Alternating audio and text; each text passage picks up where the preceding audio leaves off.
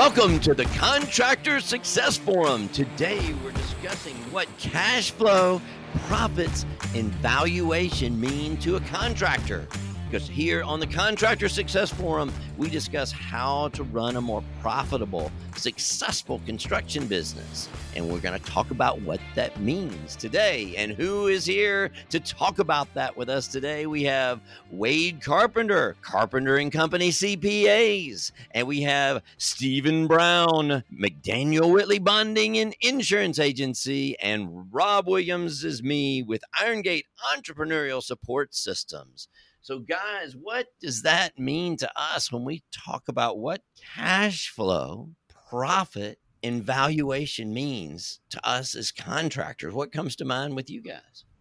For me, it always like, hey, how can we maximize all three of them? Yeah, see, and that is what we think. And why don't we just maximize all three? Why don't we just go make as much profit as we can and just keep selling? Have you ever seen that be a problem, Stephen, for somebody on the bonding? I don't know. I guess it'll kill you at some point, and then you can't continue to produce profits if you're dead. Well, part of my point is that there's this tool that I've been using called Cash Flow Story, and go back a long way. Wade actually was using it before me, but talking about the cash flow drivers and how cash is the lifeblood of your business. So if you don't have any cash, you can't continue to make profits because you're not going to have any blood. Your business is going to be gone. So there was a great example of a $40 million plumber. It's actually a real story. And he was doing great, and he thought he was just killing it. He was killing it, but not in a positive way, because he had over $2 million worth of profit, and it was growing and growing. And the banks came and had a meeting with him, and were going to stop his lines of credit. And he had $12 million of loans out there for this $40 million business. And it was crazy. So he was within a year of going bankrupt, even though he was growing like crazy and having more and more profits. And he was just looking at his income statement. He was not looking at his cash flow, and he wasn't looking at his balance sheet, and he wasn't looking at the valuation. Most people don't even have a tool where they're looking at the valuation. So he's thinking, gosh, this business is going up. So again, cash flow and profits are two things that we're talking about. Wade, this is like a common theme that we're addressing over and over again. Profit, but where's the cash flow? How can that kill you? Well, that's what we talk about a lot. The fact that once we're growing, especially the faster growth, the more capital it takes to support that. And it either needs to come from out of your pocket or outside forces, because if you double your revenue, you tend to double your receivables, which means that's more money that you got tied up in the receivables, and it's not in your pocket. So the story you're talking about is an easy way to grow yourself right out of business. Right. It was interesting. This example was, well, I say it was fairly extreme, but it's fairly common, because he increased his debt by $3 million, where he made a $2 million profit, but then he's got to pay taxes out of that. So he could put all of his profits back into the company, and it wasn't even 50% hanging on to his cash flow, being able to pay for that growth. We always say, let's just put that money back in. Let's put it back in. And we preach, you need to take some out for yourself all the time. Take your profits first. But the problem is you can't sustain it because of something we call the cash flow cycle. And that's how long is your money being tied up in there? You go back in the very beginning, from the time it takes you to make those sales, that costs you money, getting the sales. And then you have your product, and you're building the product. We might call it a work in progress for us. And then you invoice it. And then you've got all that time to get the receivable. And now you do have some time on your payable. You may have 7 days or 30 days to pay your materials or subs based on what it is, but you might be receiving that money in, say, 60 days. So a cash flow cycle that might be 120 days. So all the way from beginning of sales, and then minus what you're able to keep some of your payables, but you may have a 90-day, 120-day. I just ran one with a new client the other day, and we had a 120-day cash flow cycle on there. So once you realize that, what do you do to help? Oh, that's a great question, isn't it? I am looking at Wade. You can't tell where I'm looking. This is a podcast. But we go to those cash flow drivers. And in the cash flow story, which this is a whirlwind of information in a very short time, so we can do a lot of follow-up episodes. But you have we say 7 cash flow drivers. You can increase your prices or your profit margin. You can increase your volume of your business, which could be positive or negative on your cash. You have your cost of goods reduction, reduce your costs. You have your overhead reduction. Then you can reduce your days to your debtors. You got your debtors and then your creditors, your accounts payables and accounts receivables. And then you actually have the money that you're taking in and out of the company. And I've seen some cash flow drivers stated a couple of different ways as I was reading this. Sometimes those are not the exact 7, but we have a drill, and it's really interesting. We're just working with a local, it's a contractor. He's more in the labor business, and we're putting up in a break room, in a room where we've got all these cash flow drivers on Post-it notes sticking up on the wall.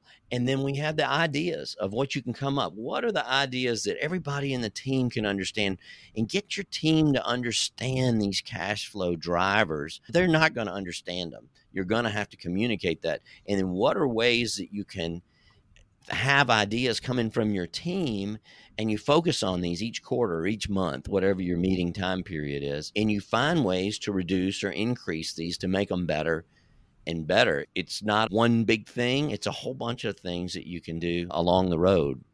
Is that too much to absorb? No, I think I have the big picture of what you're talking about. You're saying cash flow affects, of course, your profit and also the value of your business. Yeah, the value of your business comes down to it also. So in that balance between cash flow and profits, you got to have your cash flow, because cash is king. That's what we're in business for. We're not in business for a piece of paper. We're in business to get money out of the company to live on and do what we want to with it personally or for our families. And it takes cash to pay the people in the company. And that was actually part of our discussion the other day. But one of the other things that this particular owner didn't realize, he thought he was building the value of the company in terms of, your earnings before interest and taxes. And you usually have a multiplier.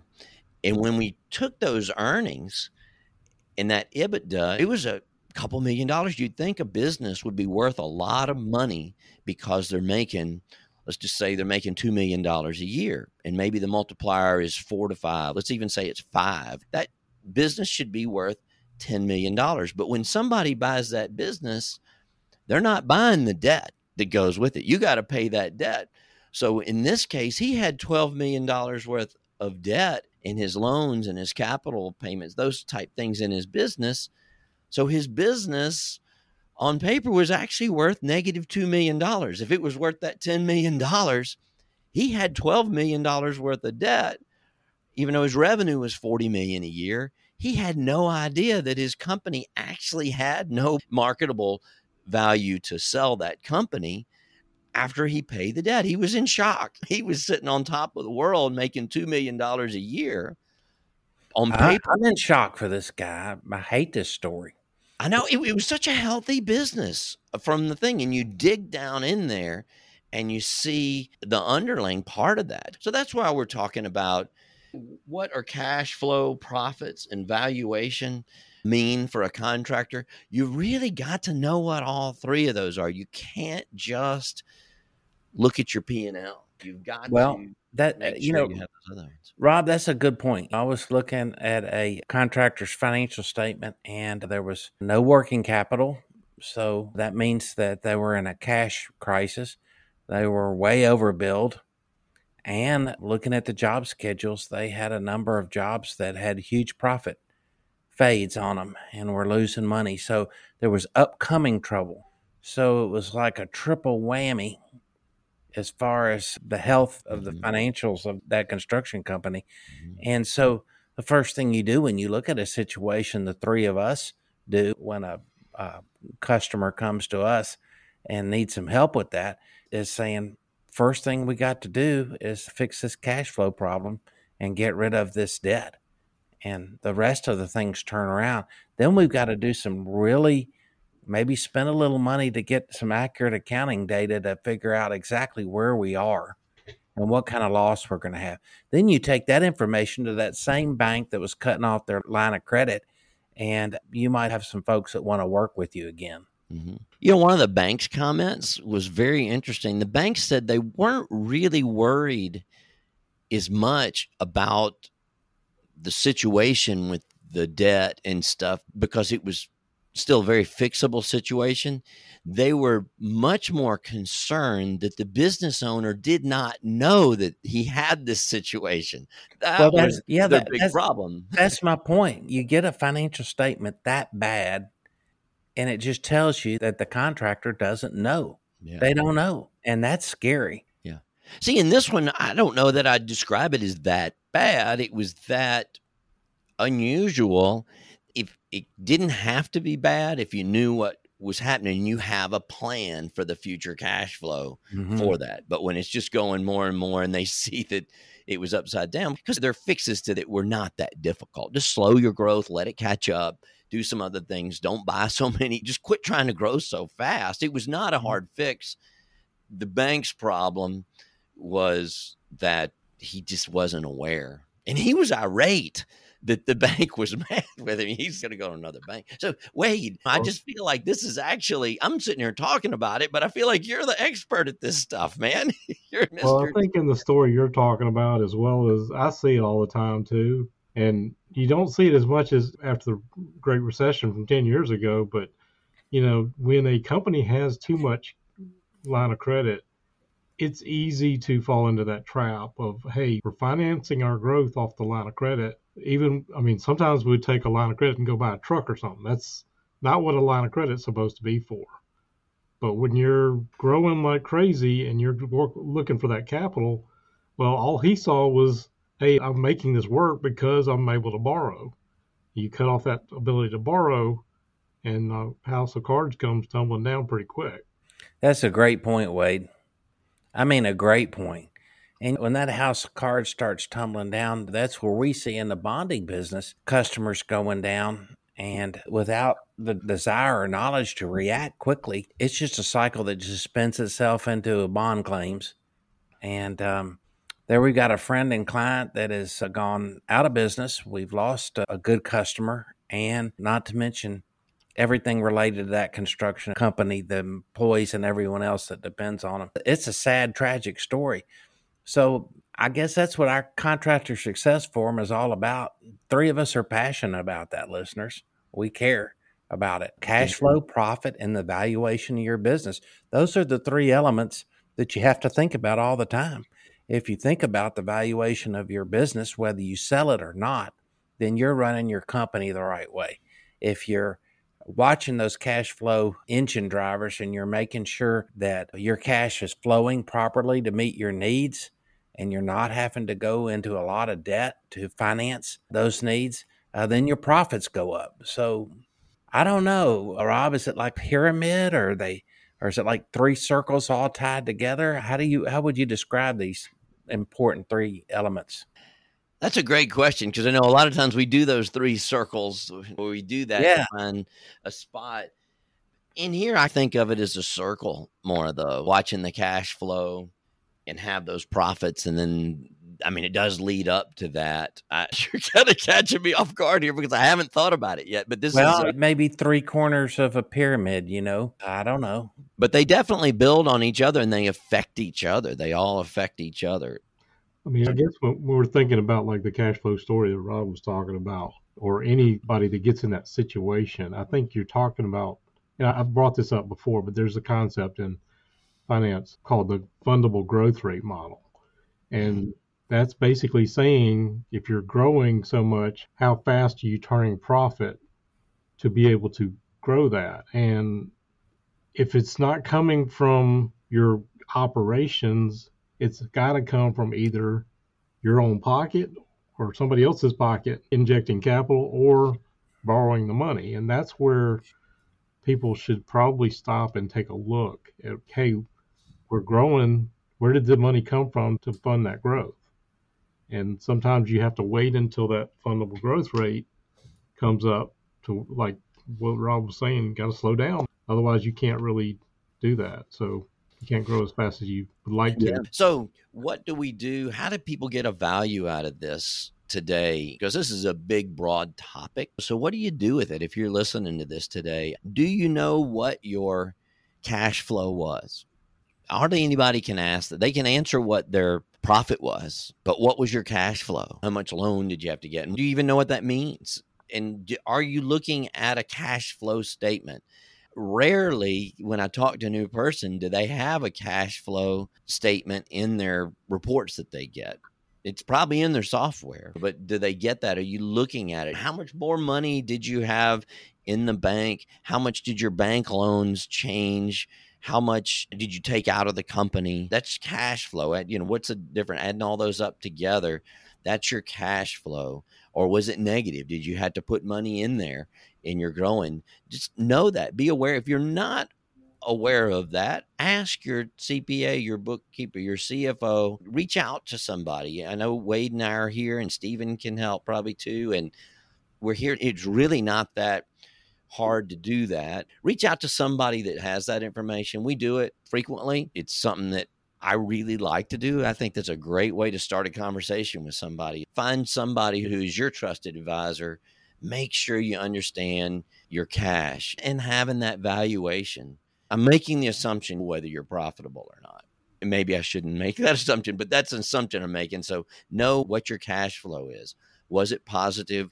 Was it negative? And how is your valuation being affected through all these things? What is that? That's something I think you should look at quarterly or at least annually and really be aware of that. If you're not, tell your advisors, whoever you're dealing with, that you'd like to look at it. Give Wade a call. Give me a call. Give Stephen a call, and we can talk about it. Refer you to Rob Just and to Wade. kind of summarize some of the stuff you're saying, I mean, I think about it from the valuation standpoint.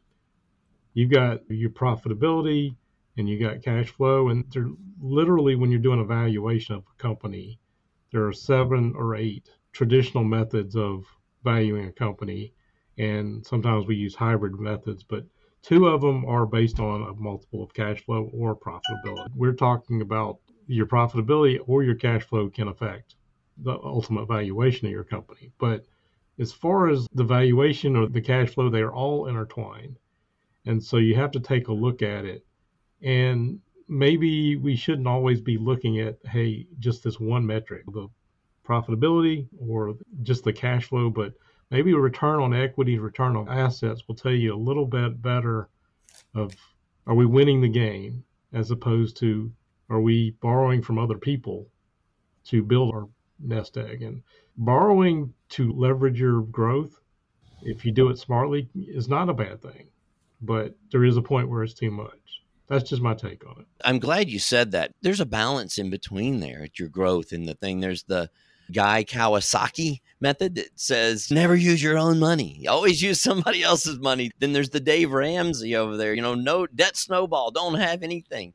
So where are you going to be in between those two? Somewhere on one end or the other, from no debt to never use your own money and do everything off of debt.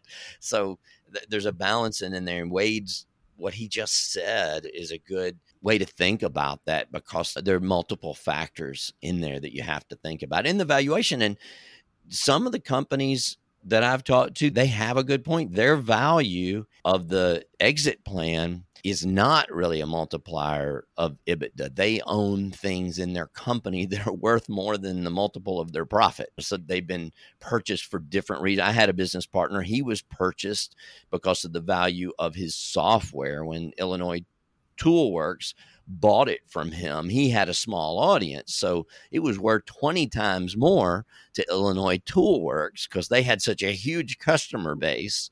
So his profitability in his company didn't matter, which is a good thing because his books were not good.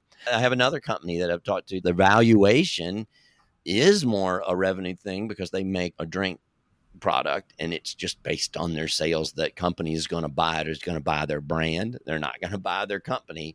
So there are things, and there's some examples of your systems and processes that may be really valuable to a big company. So when you hear these really big multiples, that's probably something else going on there. Don't think you're going to get that 10 times or 20 times because they're not buying that revenue. And what is that company worth to you on the valuation? Because I'd say, wait, a whole lot of people choose to keep their company once they see the valuation, and they can do it if they've got that. They're like, well, why would I sell this? Because this is a lot better return than I would get on the money with my thing. And I feel really stable. And I know this, I may not want to work in the business anymore.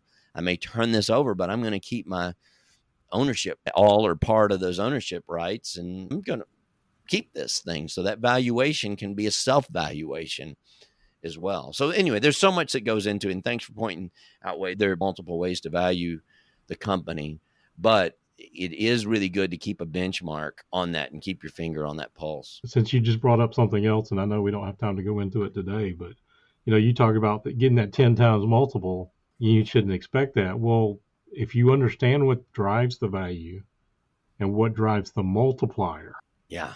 Just classic example of Michael Gerber and the E-Myth. If you build the systems where they can reproduce that, what you've been doing, your profitability, your cash flow, then right, you can bump those multipliers up. So I know that's a topic for another day. And just going back to the debt thing, I refer to it as smart. A lot of times people are in survival mode when they first start off, but too often, too many contractors stay in that survival mode their entire life.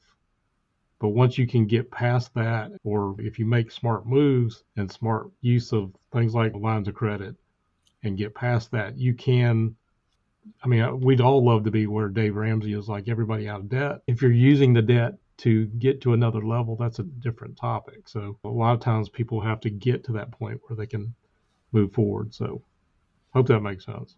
It does. Smart debt and smart growth. I think they're in line with each other. I really like this show. I don't know if it's broad, but I really like this as an overall view of what we're trying to provide here at the Contractor Success Forum. And to me, this is sort of what the basis is about of the business side of these things. So appreciate this episode. Thanks, Stephen. Is a bonding thing, is this meaningful to you guys? Absolutely. Poor cash flow, no profits, and then no net worth in your company. That's not good. All right. Well, thanks a lot. This has been a great episode of the Contractor Success Forum with Wade Carpenter, Carpenter and Company CPAs, Stephen Brown, McDaniel Whitley Bonding Insurance Agency, and Rob Williams with Irongate Entrepreneurial Support Systems. Let us know if you have any questions and give us feedback. We'd love to hear from you guys.